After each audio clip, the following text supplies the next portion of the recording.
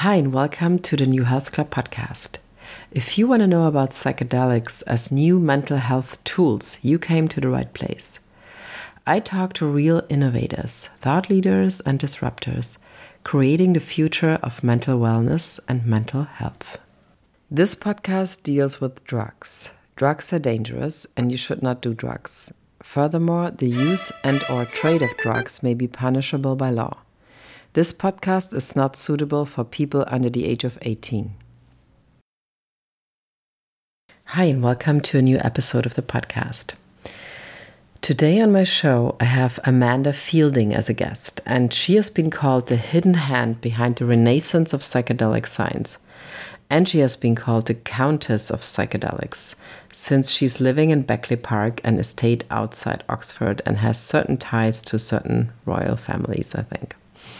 Her contribution to global drug policy reform and early psychedelic research has been pivotal and widely acknowledged. Amanda was first introduced to LSD in the mid-60s at the height of the first wave of scientific research into psychedelics. Impressed by its capacity to initiate mystical states of consciousness and heighten creativity, she quickly recognized its transformative and therapeutic power. Today, she's the owner of the Beckley Foundation, a UK-based think tank and UN-accredited NGO, which is dedicated to activating global drug policy reform and initiating scientific research into psychoactive substances. So please enjoy Amanda Feilding. And I can just tell you, she has the best British accent I've ever heard. So I'm happy to have Amanda Feilding on the New Health Club podcast today.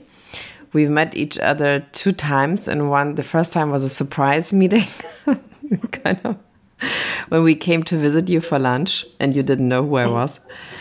Your history in psychedelics, you could say, is like one of the most important, I would say. And now we talked about this briefly in the beginning before we started recording. Now is basically the time that everybody should really know.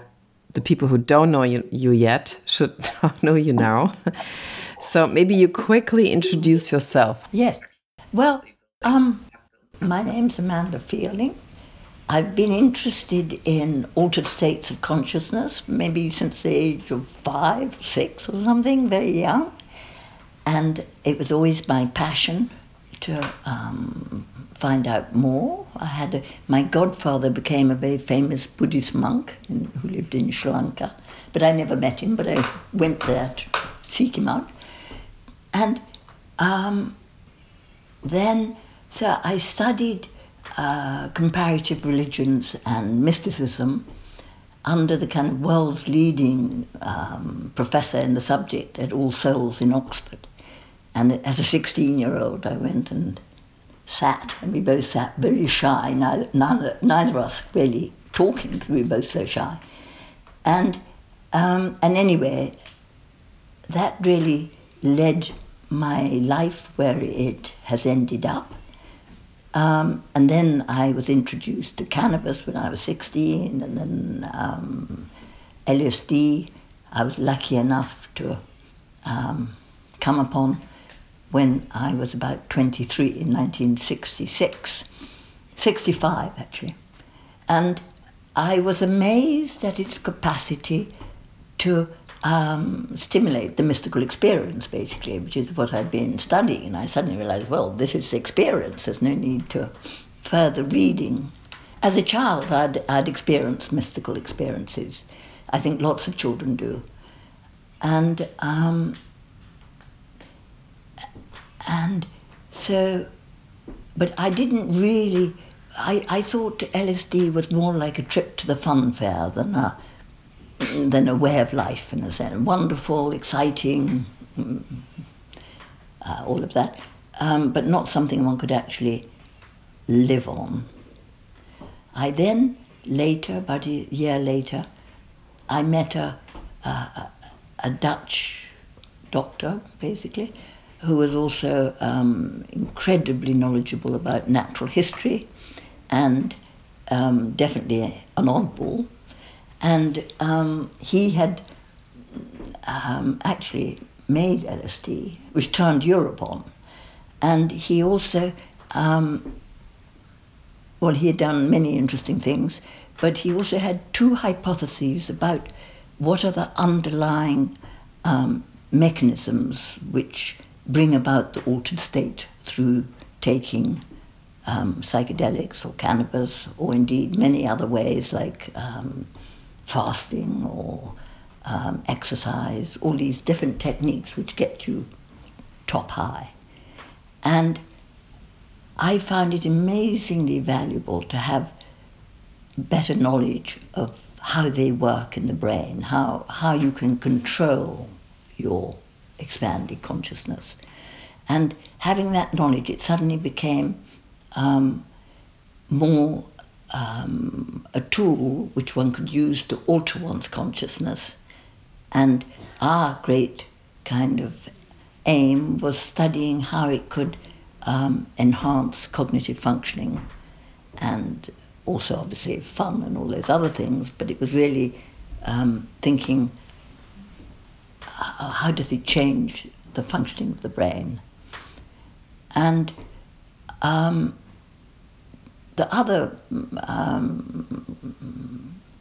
hypothesis he had was about the ego being a conditioned reflex mechanism which directs the blood to the parts of the brain which are needed to be in function. So it was an understanding of why we humans are so different to other animals, because we developed this much higher, more highly developed ego mechanism, which is kind of controlled by the recognition of the word, i.e. language. And those two hypotheses really kind of changed my understanding of myself and how one works. And so from that point onwards, at that point LSD was still legal and known as a wonder drug in 1965-66. And so we enthusiastically talked about it and were researching it and lived on it, and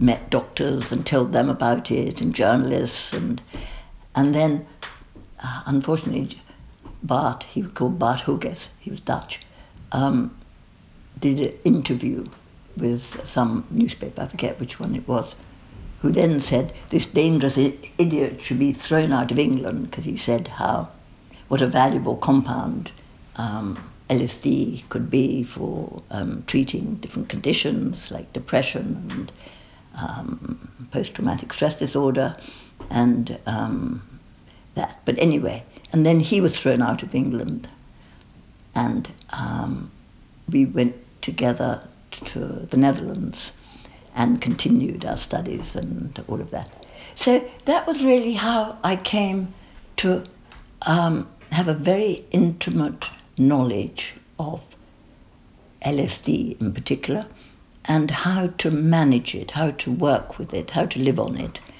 to one's own best abilities. And I was amazed at what it added to my life. What would you say, what did it add? I mean, since you have such a kind of a long time now, to a lifespan to look at it, what would you say, what did it add to your life? Well, I'd say it made a very fundamental change. I had always been motivated with the wish to do good in the world. You know, as I grew up where I still am now, in an extremely isolated place, very, very beautiful in the depths of the country, on the edge of a moor, where there was nothing much to do except kind of mooch around and kind of fantasize what life might lead to. And in my fantasies, I would be a heroine in the desert, whatever, watering the desert, and doing all sorts of heroic acts. And then I realized when I met Bart and learnt about cerebral circulation that the problem wasn't really watering the fields or the desert. It was more watering the human brain. providing more blood, more nutrients, more energy to the human brain, because we're a brilliant species, but there's something seriously wrong with us, and which makes us a kind of underlying neurosis, unhappiness, unreliable behavior, which is very unique to man, together with the kind of brilliance of the things we can do and achieve and all of that. So I began to see our position more clearly and the human problem more clearly. And so then I really dedicated myself to the science of studying psychology and physiology and neuroscience and all of that, with the aim of trying to better understand why we are in this position and what one can do to improve it. And because I'd been brought up much more in the world of art and literature, and not in the scientific world, but I became very passionate about it. So that was the next period of my life, which was a long period, was studying the brain in its altered states and learning how one can better control it and use it and increase one's cognitive capacity and also one's health and one's love of life and enjoyment. And I would say that the intelligent use of psychedelics can greatly add to one's life. I remember years ago someone saying, how much do you think your relationship with psychedelics has added to your life? And I said 60%. And I honestly feel that it added an enormous amount to pleasure and also what I managed to do. So I really thought that this is a tool which we humans who are at the moment heading for troubled waters, as I realized in the 60s and 70s when prohibition hit. And I could see what an absolute tragedy it was to criminalize these compounds when actually we should be studying them. That's what I realized, and I was trying to get the doctors and scientists to study them, but obviously with the closing of the doors of prohibition, no one actually wanted to touch them anymore. And they became like, the tools of the devil, like they'd been in the Inquisition. Not kind of the food of the gods as they'd been used and termed in traditional society. But I mean, now it's kind of there's kind of, you could say, like a wave or like a movement towards also scientific proof, like in many different universities that, I mean, even Germany now has one. So, I mean, so obviously it's something, otherwise studies wouldn't get funded, also not by countries. It seems like the need for these new tools is like as big as never before. Absolutely, but I would say that was very much due to my and various other people's dedication. I realized in at the end of the 60s, 1968, that the only way forward was with the very best scientific research to investigate how these compounds work and how they can be used by humanity to benefit our situation. And so I dedicated myself to making that happen. And as the prohibition got more and more extreme, I mean, firstly one could see what a disaster, what a terrible mistake mankind is making. And it's underlined the kind of underlying madness of man, that it should prohibit this medicine which could be such an aid to help our suffering. So then one couldn't actually, for many years, even talk about LSD. One would have to talk about some related subject. And so as I had been an artist, I took up trying to express it in art. And I had exhibitions at wherever, I can't remember, ICA and what was the place called in New York? PS1, was it called? Lovely. I had a great big exhibition on I got trepanned as another way to increase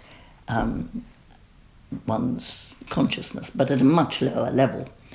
And so I gave an exhibition there, and she had a film show, and did all sorts of things in the aim of trying to get scientific research going. And but through art rather than through writing, because they didn't publish things on that sort of material anymore. But art people took as a joke, so you could do anything as art. And I mean, you also very early on had started to making experiences with microdosing. And it's also something, or like you researched it in the Beckley Foundation, and it was a topic that, I mean, you basically, I mean, if you look into articles about you, that you were probably one of the first people who actually had that idea. Well, in the early years, in the 60s, we used to take LSD to work. That's how we did it. So we took in those days, a normal trip was 250 micrograms, which today is considered large. So every day we took 250 micrograms to keep up at the level we liked. But when you take a compound, LSD, repeatedly, you get used to it. It's like hungry cows in a clover field. You get kind of used to it. So you have less of the kind of sugar lag, the less of the shock effect of it, but you still get high on it. So I grew to rather love that level. I find it easier to manage, and it had cognitive and mood advantages, with not the disadvantage of feeling wobbly and being slightly out of control and wondering if people noticed you looked a bit odd. So I very much liked the habit of the daily dose with gaps. And so that really was, I consider, that was right back in the 60s and 70s. It was a kind of early form of microdosing. And I would say that they were the most productive years of my life. Those years I learned more and actually was doing fascinating work, and it was a very exciting period.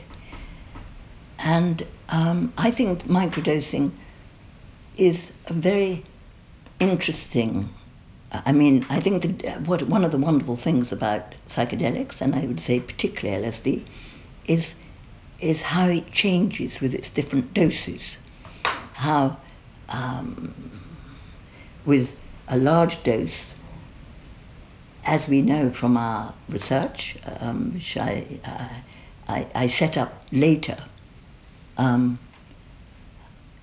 after brain imaging started to develop in the 1990s, I decided I'd have to start using it to explore what are the underlying mechanisms. Now suddenly you could see a little bit of what are the underlying mechanisms are to the experience one's having. So I realized I'd have to get access to brain imaging, and as a single with a female without money and without letters after my name, I couldn't get access to it.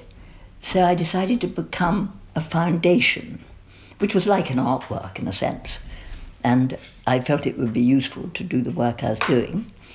And actually it was a brilliant idea, and it was very useful, because instead of being Amanda Feilding, I suddenly became, well, actually, first I had another title, which was, what was it? The Foundation to Further Consciousness.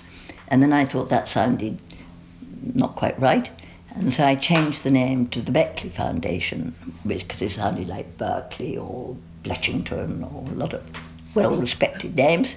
And anyway, it's the name of the house I've always lived in, which is here on the edge of Otmore, just outside Oxford. And then I was lucky enough, well, Albert Hoffman was my first scientific advisor on my board, and then I got the top neuroscientist in England, who was a very nice man called Colin Blakemore. He became my next scientific advisor, because I realized in order to get a position of where I could do things, I couldn't be myself. I'd have to, have a front. So I got a very, very impressive board of scientific advisors, kind of the 15 or so top scientists in the world, were very kind and became my scientific advisors. And then I realized I'd had to change global drug policy, because other policy was blocking research. So in order to do research, one first had to change global drug policy and then simultaneously try to start doing research. So that was in 1998. And the first bit of research I did was, what I was trying to look at is to see if the hypothesis that I had lived on for the last, whatever it was by that stage, 98, 20 years or so, to see if it was, to what degree was it accurate.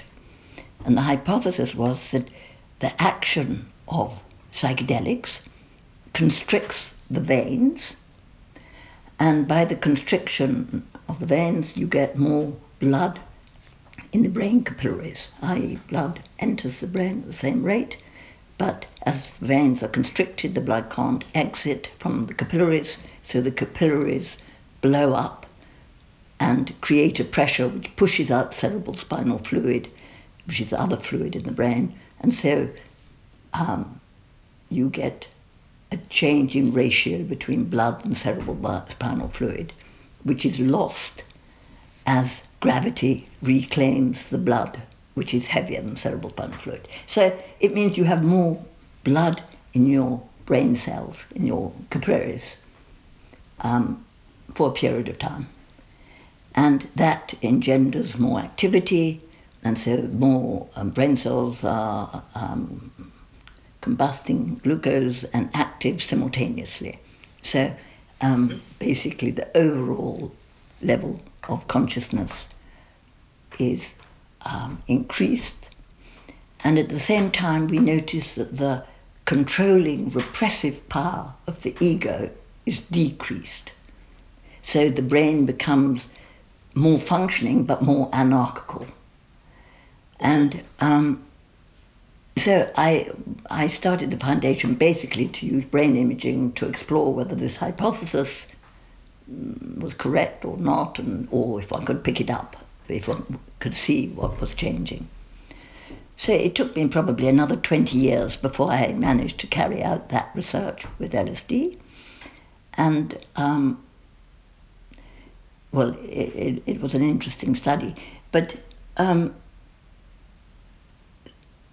so then what I did was I wanted to bring attention to the world that calling all these compounds drugs is a very bad beginning, because they're not at all similar. Different classes of drugs are completely different from other classes of drugs.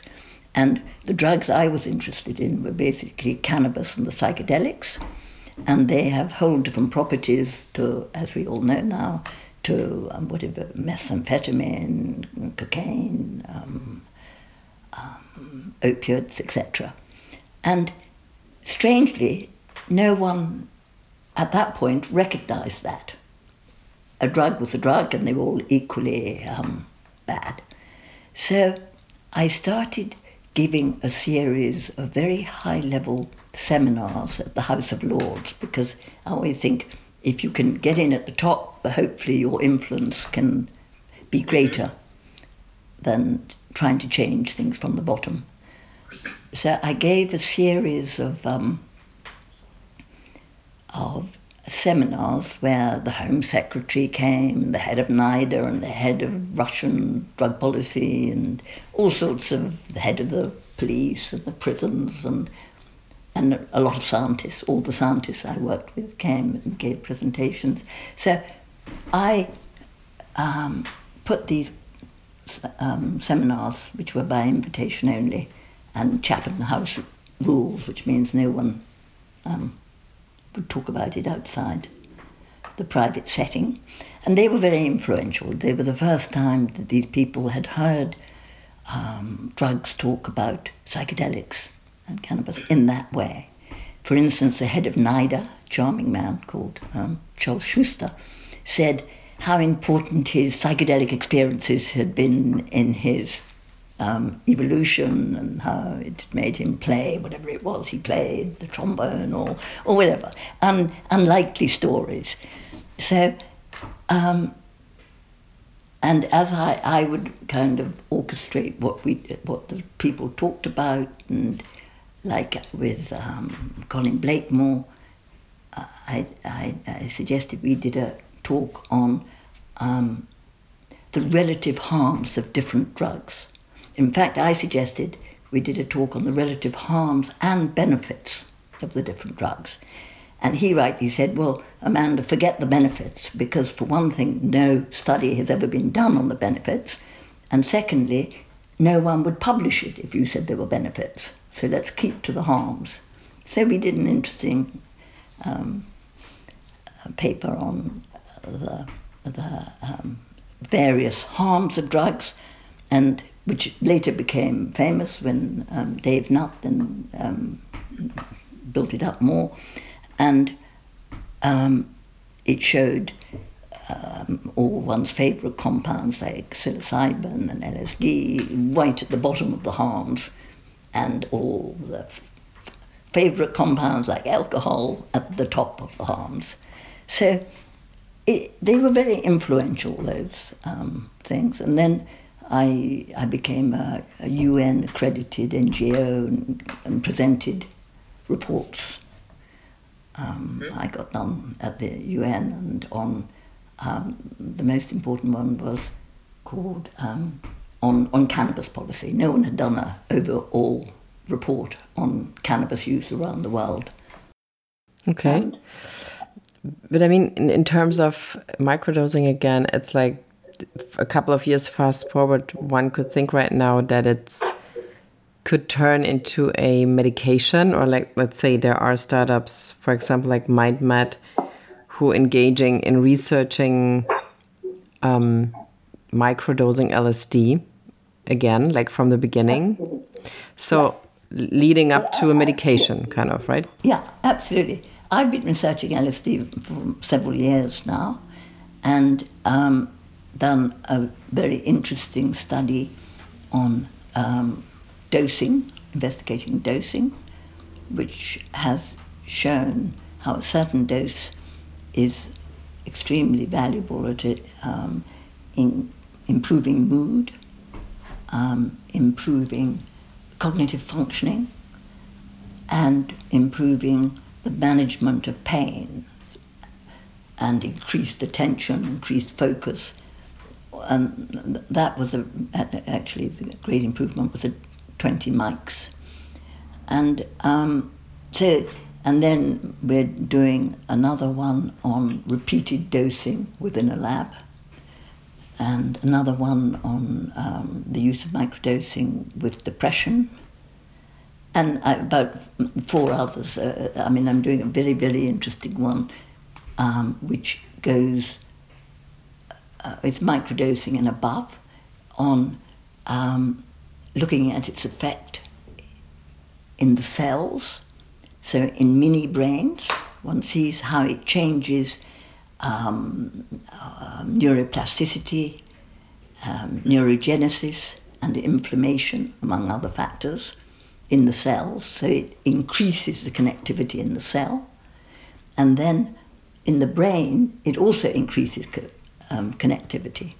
And then between people, it increases connectivity. So actually, what the psychedelics do, as if one had to sum it up, is increase connectivity at every level, from the cell to the brain, to the group, and outwards, kind of thing, which is a rather fascinating thing. And I have great faith in the potential of microdosing to be a very, very useful form of medication in time. I mean, funny enough, we've just completed a study which has shown how much of it is placebo, how much effect placebo takes. So as it has such a small, low-level effect on change, it's difficult to tease out what is placebo and what is reality. But I'm in no doubt that it brings about a change in reality. And I think we will learn to use it in all sorts of different conditions, not only psychological ones, but also for conditions, physiological conditions like neurodegeneration and conditions like Parkinson and Alzheimer's, and we're doing research on that at the moment. That's very interesting too, yeah, regarding these kind of, in German there's this word, civilization diseases, like disease coming from the civilization you basically have created around yourself. But I mean, what I find interesting also is that, I mean, if the majority of mental illnesses at the moment, when you read new research, is always kind of leading back to a certain kind of trauma in people's lives, even either as a child or like later on. So, and I mean, if you think about that, psychedelics can actually erase, hopefully, traumas that you have experienced like long time ago. So at one point, that means trauma will disappear altogether. Is that like a total fantasy, or? I think that's a bit of an oversimplification. Mm-hmm. Okay. I agree, trauma is very at the basis of a lot of things, as is inflammation, and maybe trauma creates inflammation. But why I set up one of the research projects I set up was at Imperial College, called the Beckley Imperial Research Programme. I worked very closely with Dave Nutt, who was on my advisory board, and suggested we collaborated on doing work on psychedelics. So we set up this program together. And then later, Robin K. Harris joined us as investigator. And we did some very interesting work on psilocybin first, because LSD was too taboo, which actually I was wanting to do, but again, had to wait another, 5 years before we could do LSD. And we did work on psilocybin. And the first study, and I was very keen on studying the change in blood supply, expecting to see an increase in capillary volume. And strangely, we used fMRI to investigate that. And what was the biggest change was a decrease of blood supply to the part of the brain called the default mode network, which is the kind of modern terminology for what used to be called the ego, the controlling network superimposed on the rest of the brain, which kind of controls where the blood goes and where concentration goes. And we noticed that the blood supply was reduced during the psychedelic experience. And so as it is the controlling factor which censors what gets into consciousness and what doesn't, suddenly all the usually repressed parts of the brain started to communicate with each other. And so suddenly there was a massive explosion of connectivity through the whole brain. And this state, for one thing, it kind of could stimulate the peak experience, which could be a mystical type experience of unity and loss of ego and unification with the universe or God or however one felt it. And this turns out to be an extremely neuroplastic state. So if a person enters this state with the kind of right mood and intention and is feeling safe, they can reset themselves. It's like suddenly you can shake the system, and the old maladaptive setting, which is kind of, in a sense, probably ruined their lives by making them depressed or addicted or obsessional or any of these psychological malfunctionings, could be dispensed, done away with, and a new setting could be put in place, which was better adapted to a happy life for the person. And it's rather amazing, I find it rather wonderful that at the center of this new paradigm change in psychiatry and medicine is a mystical experience, actually.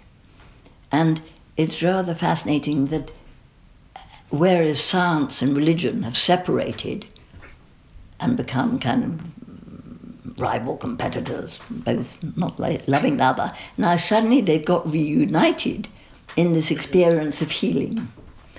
And because what we found is it is that state of ego loss which is at the peak of bringing about a change in trauma and the bad settings which have come with it.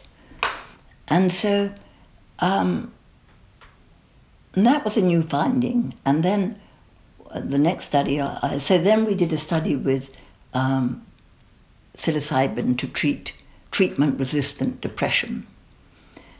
And it was a small pilot study, but we got very successful results. 67% of the people overcame their treatment-resistant depression in the first period, and then it fell to 42, I can't remember, 3%, which is still much, much higher than one gets from any current available treatment. And that was because if the person enters the state in a relaxed way with a good, safe setting and subtle therapy which enables the person to heal themselves from inside, basically, it seems as though it's a new channel, a new passage from which healing of this internal trauma can take place.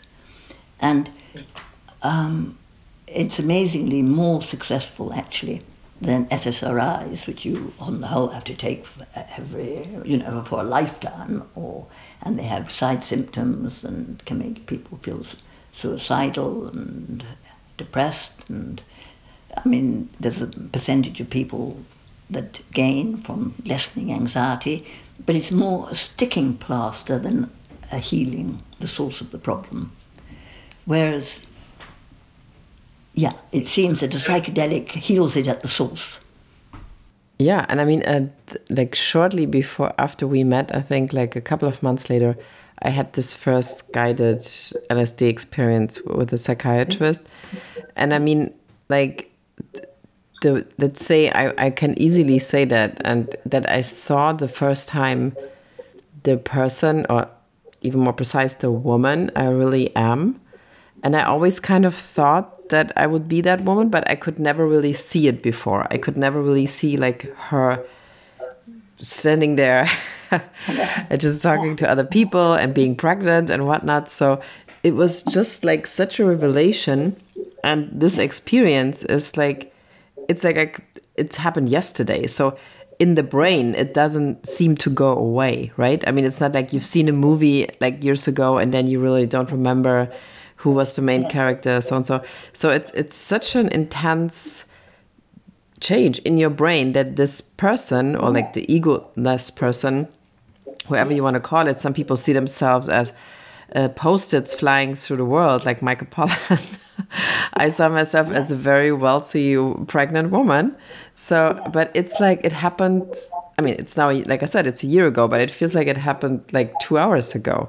And it's like so ingrained in my brain that it's like so fascinating how this can happen at all, kind of. Yeah. And I think it is just because there's so much more activity in so many different parts of the brain simultaneously. It's a much richer experience than our normal daily consciousness. So it burns a much greater flame, and therefore you kind of remember it, and the intensity of it is more. And I think that experiencing altered states is a great potential advantage for society. Not to say it suits everyone, but in traditional society, I think from the very beginning of the cultural evolution of Homo sapiens, we have used these compounds, like, I don't know if you know, the caves of Chauvet, which are, whatever it is, 40,000 BC. So they're the very beginning of our cultural experience. But they were obviously drawn. I mean, their artwork such has never been bettered. And they were obviously drawn on a very high state of consciousness. So people had to climb through a long black tunnel to get to a cave, which was pitch black, and then draw these amazing scenes like inside the brain of humans chasing great big animals, but just so realistic, so amazingly lifelike. And I do think that you can see through cultural history which cultures have peaked on psychedelics, i.e. have had them at the center of their cultural makeup. They're kind of high points. It's like when you cut through a tree, you can see what happened in the different years. And those peak experiences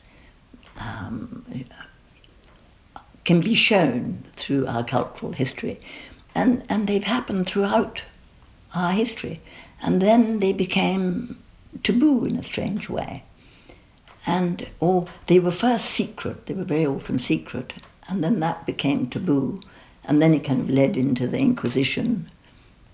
And Christianity was very good at suppressing it, sadly. Very good. Yeah. But hopefully now, with science, I hope one can tease it out of the shadows and the taboo, and hopefully demonstrate what an extraordinarily valuable friend of man these tools can be, and like they used to be called the food of the gods. And maybe yet again we can start kind of nibbling at them and benefiting from their their effects. Which means microdosing again.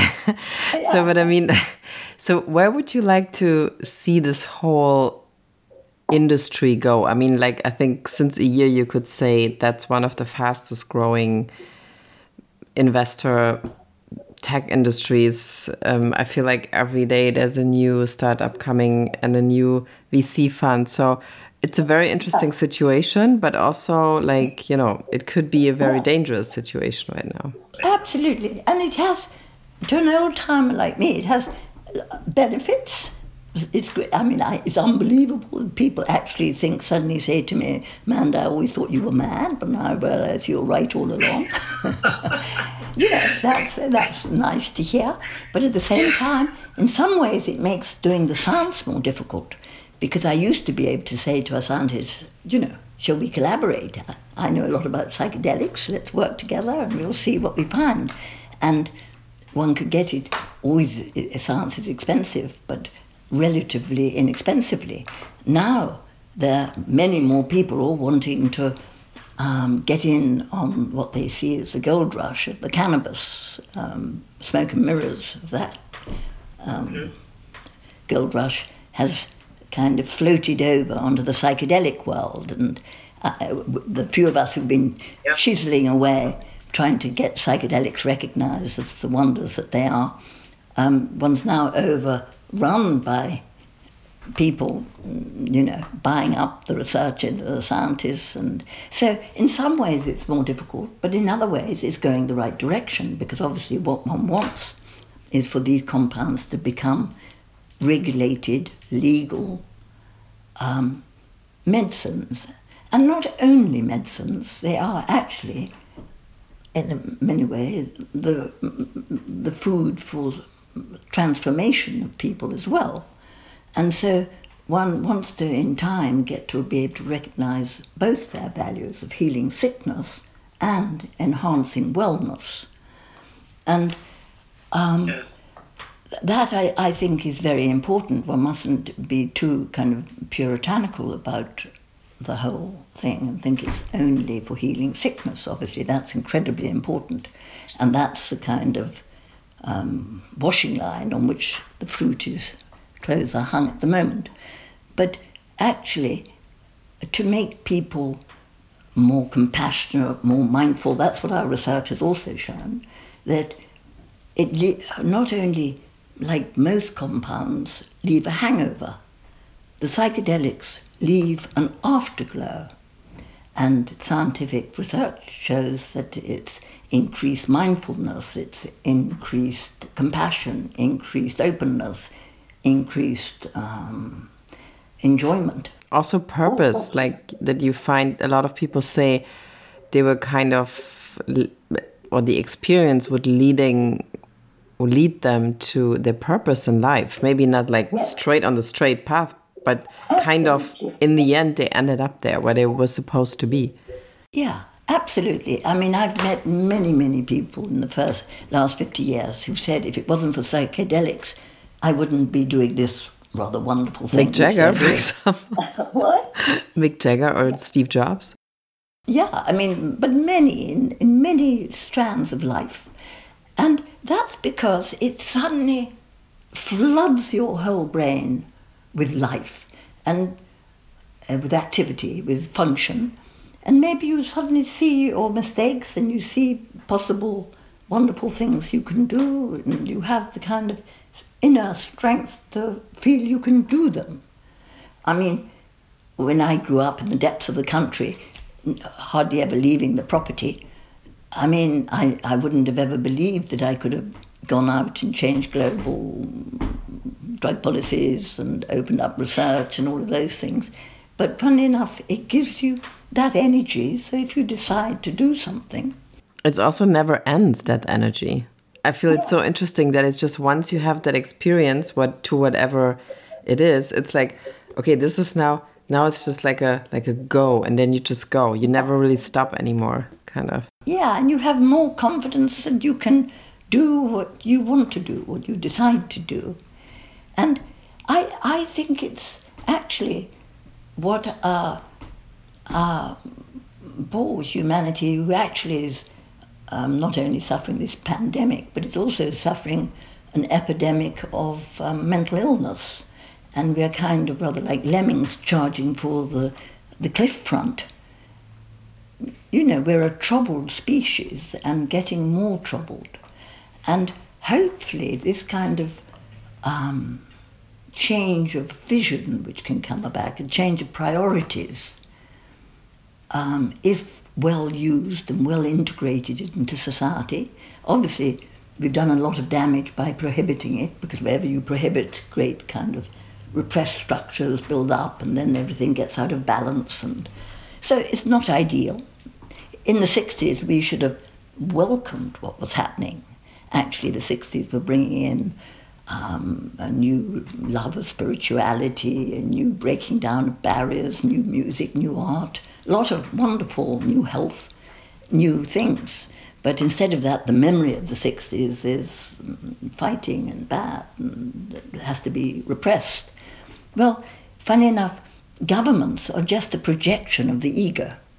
And you see very much, what you see in a human brain being either mad or bad or something, also out there in the government.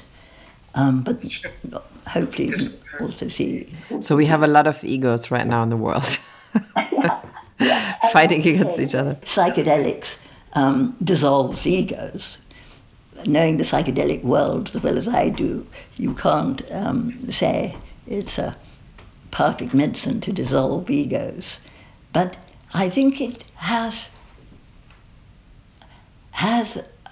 great abilities to make humanity come more at peace with itself.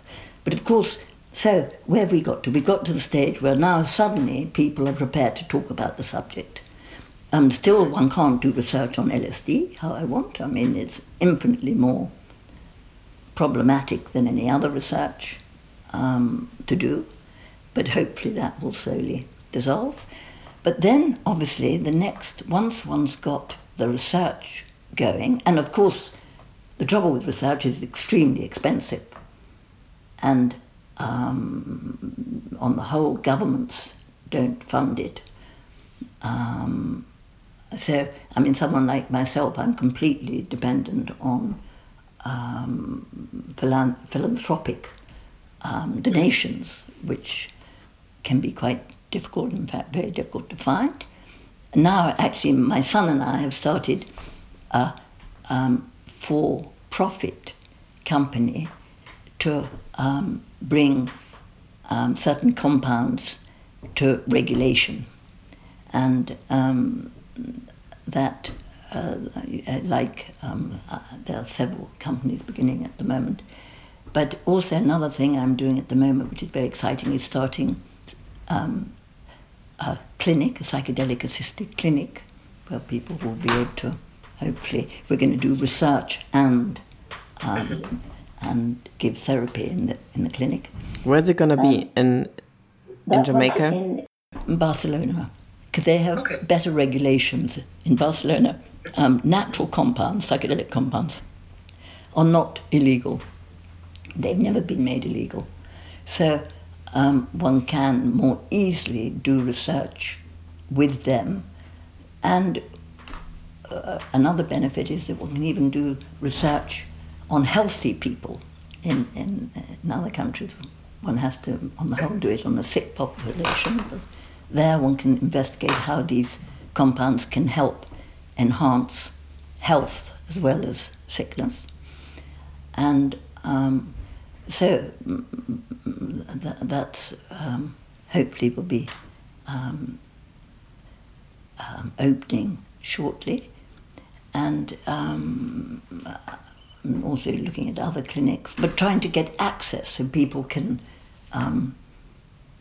get, if they're seriously depressed or whatever, having serious problems or addicted, they can, if the physician thinks it was the right approach, they can get the medicines which can hopefully speed up or help them overcoming the problem. So that's another stage. There's all sorts of change at the moment, as you're obviously very well aware. And that's very exciting. Also, hopefully, setting up a lab to make compounds.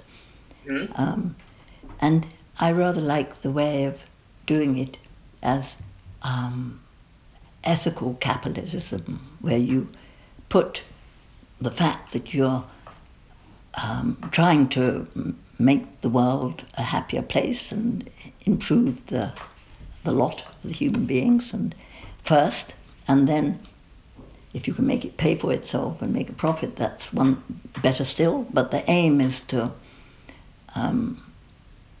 do good, basically, in the world. So it's a very exciting phase at the moment, I think. Yeah, and you still have a lot of work to do in your next 20 years.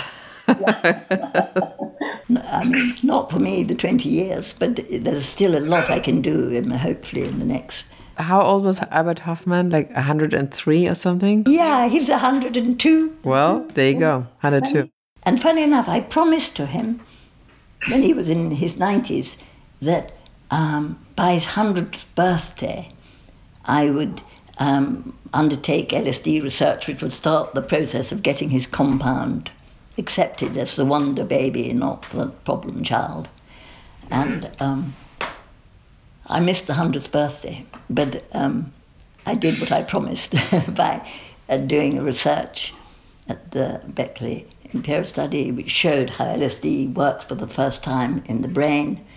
And we launched it at the Royal Society because I thought that would have been a nice little twist for him.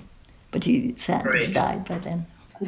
So thank you so much. That was, as always, super interesting. I mean, of course, like every time we meet, we could talk for another 3 hours with your knowledge about all of this. But it's really amazing that we could have that conversation, because since you're really one of the few people that are working on this for such a long time already. Right, yes. And it's lovely to have all the new people working on it, because more people who work on it and get involved, the quicker and better it will be, I think. So, no, it's very exciting times, and I'm very happy to see you doing your wonderful work. Oh, thank you. Actually, yeah, I mean, it's really interesting, like how we actually get to meet, but I'm going to write this in a newsletter, so I'm not going to say it now. All right. Have a great day in Oxford.